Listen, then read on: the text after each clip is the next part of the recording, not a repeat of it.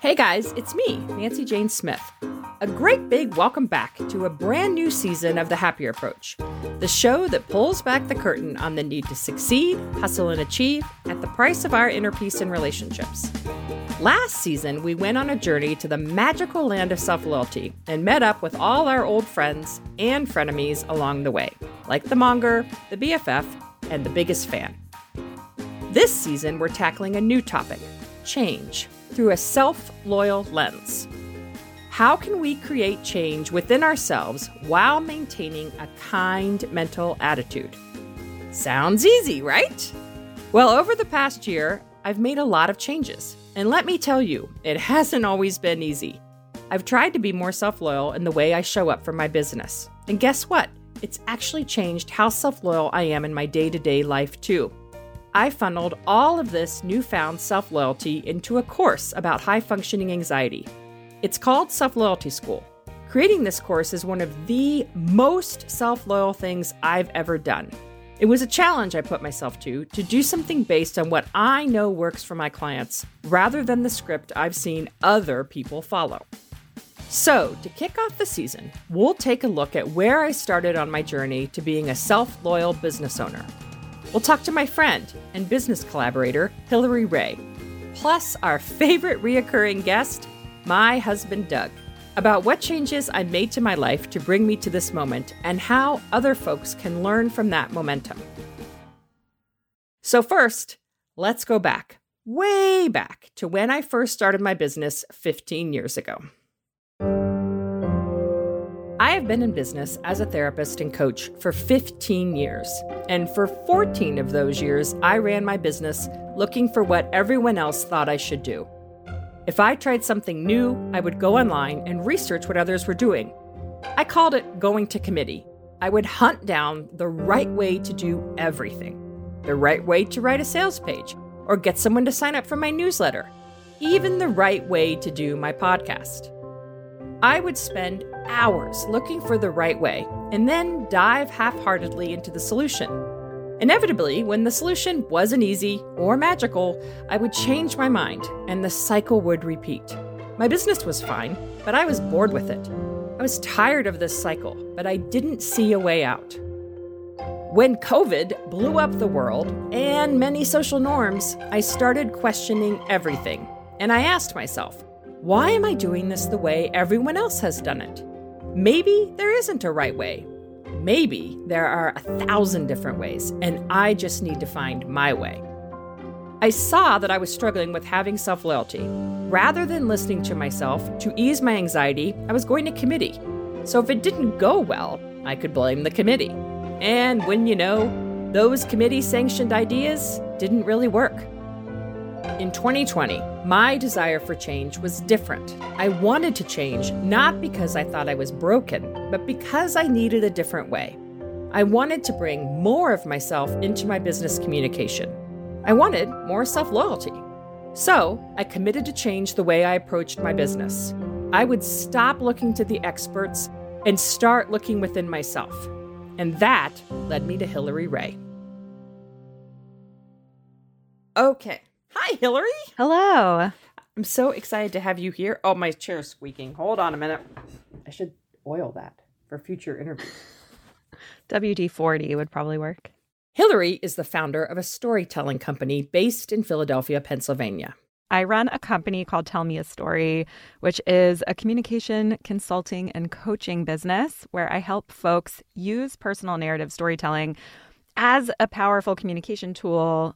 So I work with folks on communicating through story.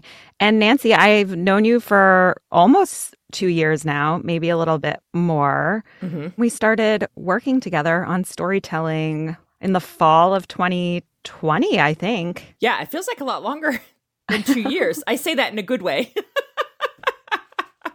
When I decided I needed to bring more self-loyalty to my business, Hillary was one of the key people who helped me make that change. So I believe that if you have an audience, if you have listeners, if you have one person that you're communicating to even, or a group of people or thousands of people, I believe that if you share an experience from your life in the form of a story, that you have the ability to foster deeper connections with the people that you're communicating to. You have the ability to inspire the people listening to think of their own life experiences and how they impact them and inspire them to communicate. It builds trust. It syncs messages in. It helps people remember you. And it's fun as the communicator to just say, hey, this is who I am, and I'm going to have fun sharing a piece of who I am with you. I was drawn to Hilary's work because I was trying to be more vulnerable by bringing more of my personal stories into my business through my newsletter and my podcast. But I kept running up against the same problem. I love storytelling, but I couldn't bring myself and say I into my work. I needed to come from the statement of you're feeling this, you're feeling that.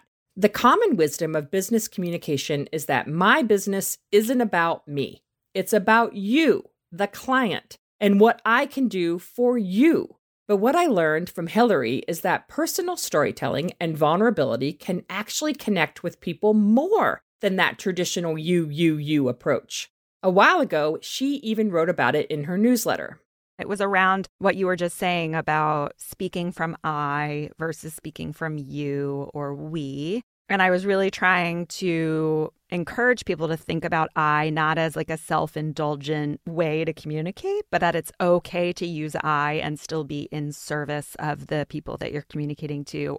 And so I used this example of this salesperson. So I am, by the time this comes out, I'll be over 39 and a half, maybe 40. And so this was something that happened to me when I was 18 or 19. It was a Duane Reade in Manhattan. I was in college. For those that maybe don't live in New York, Duane Reade is like a Walgreens or a CVS.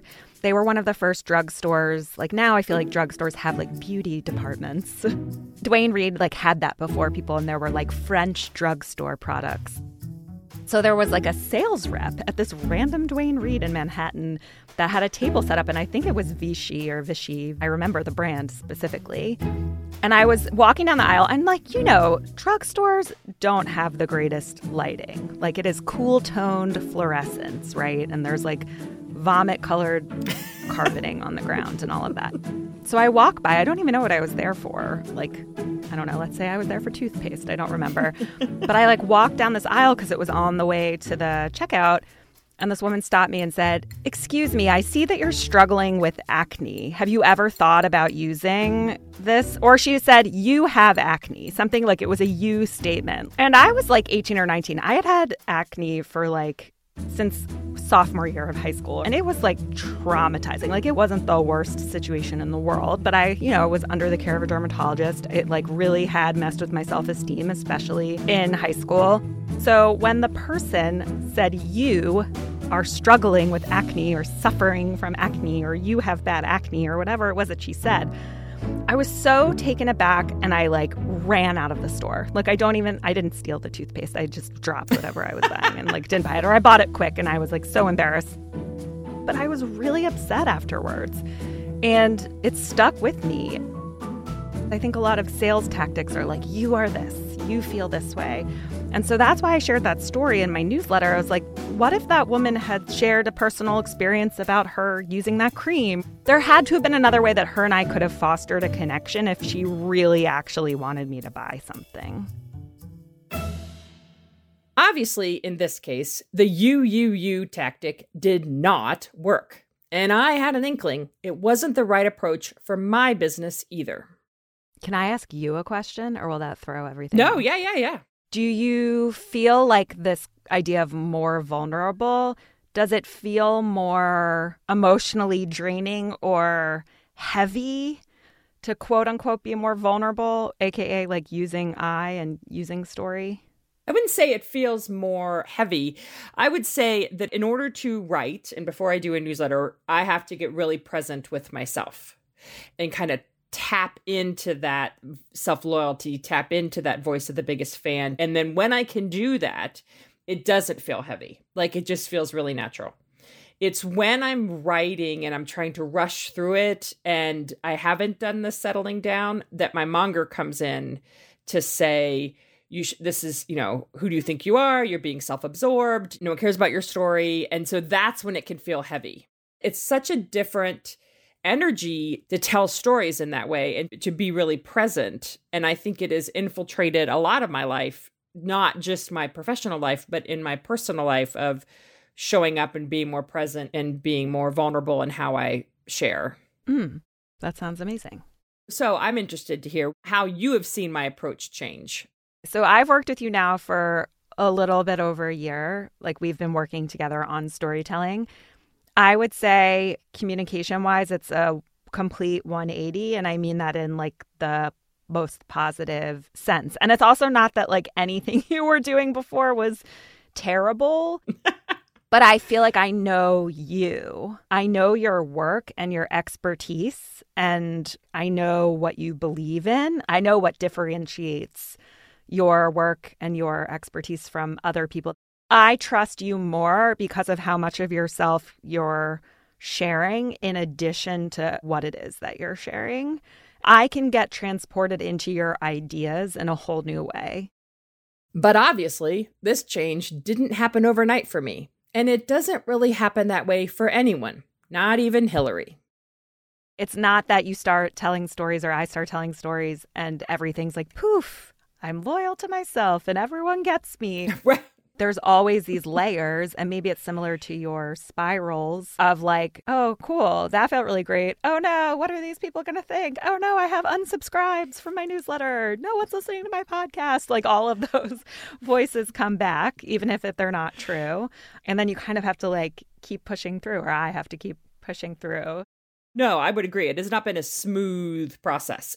How I was communicating before, or how I ran my business before, was very comparing myself to other people. So I spent a lot of time seeing what other people were doing and trying to apply that to my business.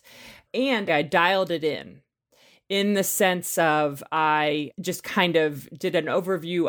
If you have high functioning anxiety, you're into people pleasing, you're into perfectionism. And I would just say the catchphrases without really showing. And now I feel like there's so much more richness because I could be like, here's a story of how people pleasing showed up that I wasn't realizing that illustrates it so much better. I remember one day I had just cooked dinner and then I ran downstairs to switch the laundry over. And I was like, I gotta hurry. Doug's gonna be mad at me because I'm taking so long to do the laundry. And then I thought, dude, you're doing the laundry for your family. This benefits both of you. You've cooked a dinner for both of you. Now you're doing laundry. You're not, down here watching TV. You're doing stuff. And that's a great example of people pleasing and the extra layer of that. And I think that's where this has helped. You're also showing people that you're not doing a you have acne kind of performance. You're like showing people like, hey, I am an expert in this thing because of my degree, my background, my breadth of clients that I've worked with, but also I have this thing and it doesn't go away, but here I know how to help you because I'm in a different place with this and I know what you're going through. And here are some stories that like I don't have to convince you because here are some stories about that. So to me, it just feels like it doesn't diminish your credibility. If anything, it enhances it. I think anytime you're going to make change, it does because this has been a major change for me. And I didn't realize it was happening. I was like, I want to add more storytelling to my business. And, Hillary's going to help me do that and beginning, middle, and end, and et cetera, et cetera. But I didn't really realize how it would change not only it would change everything. It would change how I approached my business and how I approached my work and how I approach my marriage, how I show up with my friends, that it really helped me build self-loyalty. I want to hear, what is your personal definition of self-loyalty? I think actually a couple weeks ago, I was asked to define vulnerability. And I answered it as a way of showing up for myself and a way of showing up for other people. And I would say self-loyalty is a way I can show up for myself so that I can show up for other people. So I see it as it's a kindness, but it's also like a truth telling that has to start with me before I can get to other people. Do you have a story of a time you saw me being self-loyal?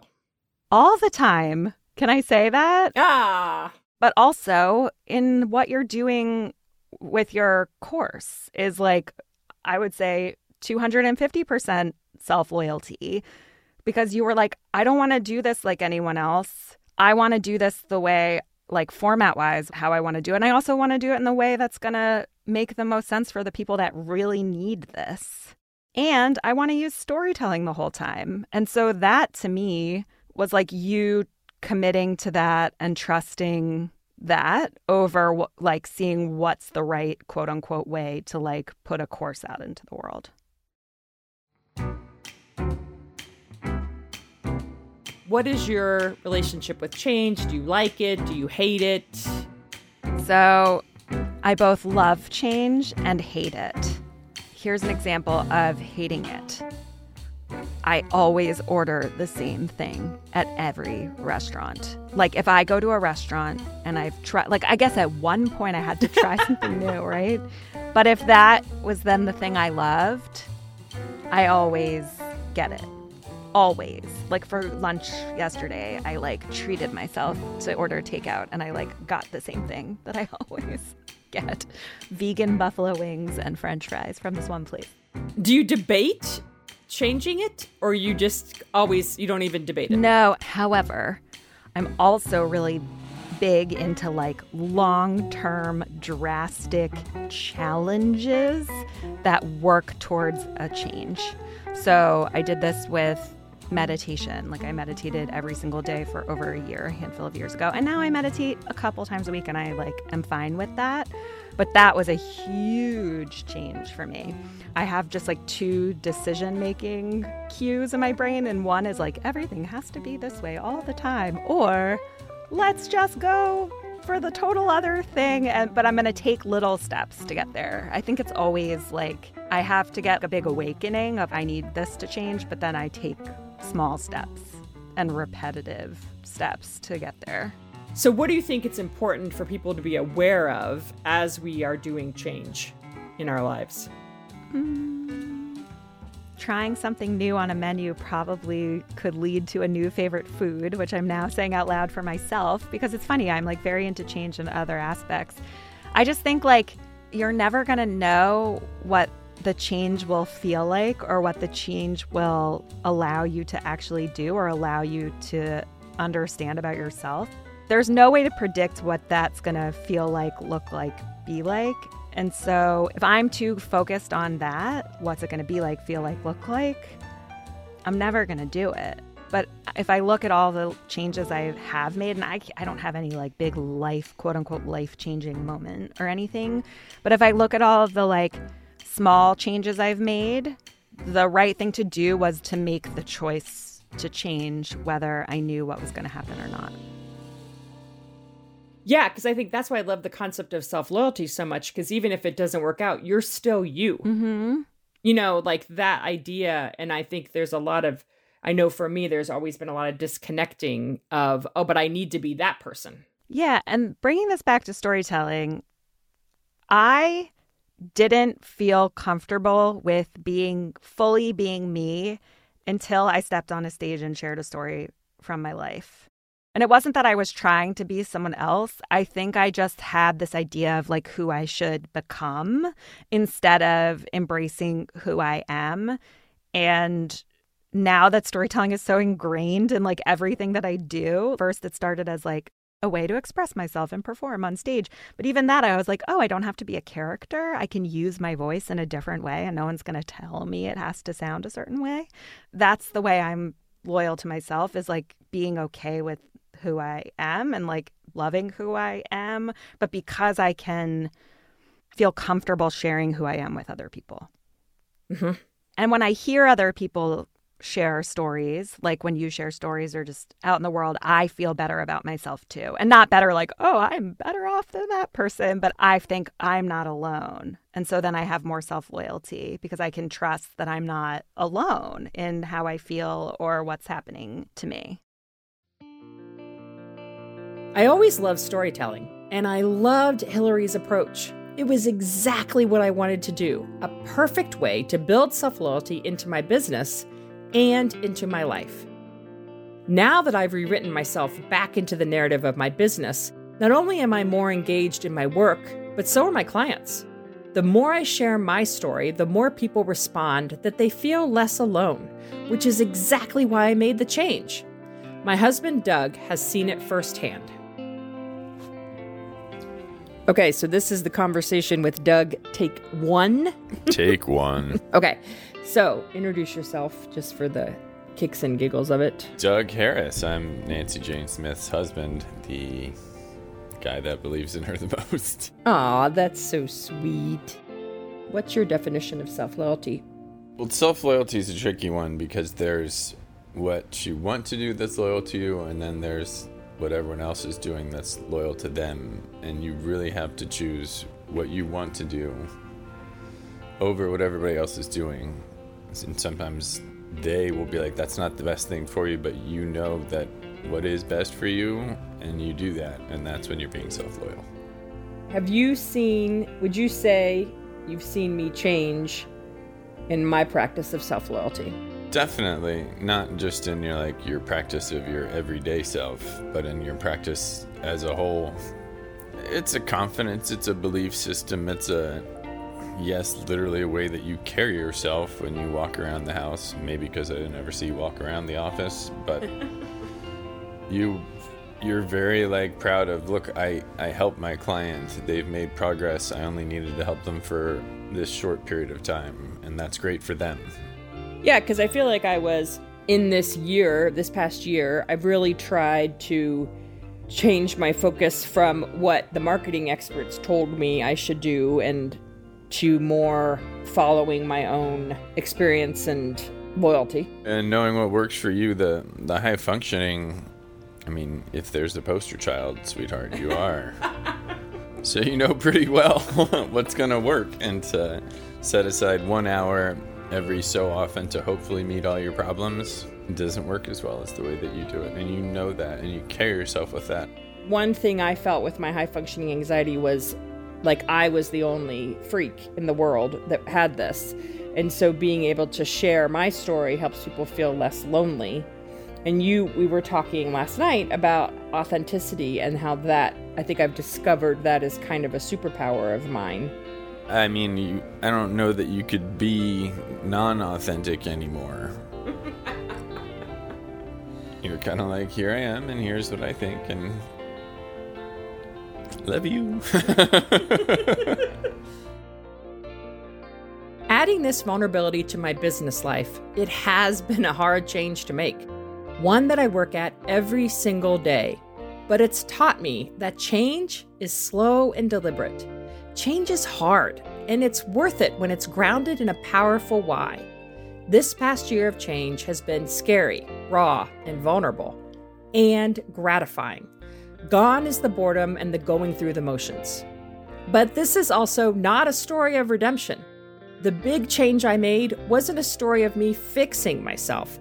This was me approaching change not from a place of needing to be fixed, but a place of seeing what's possible when I lean into self-loyalty.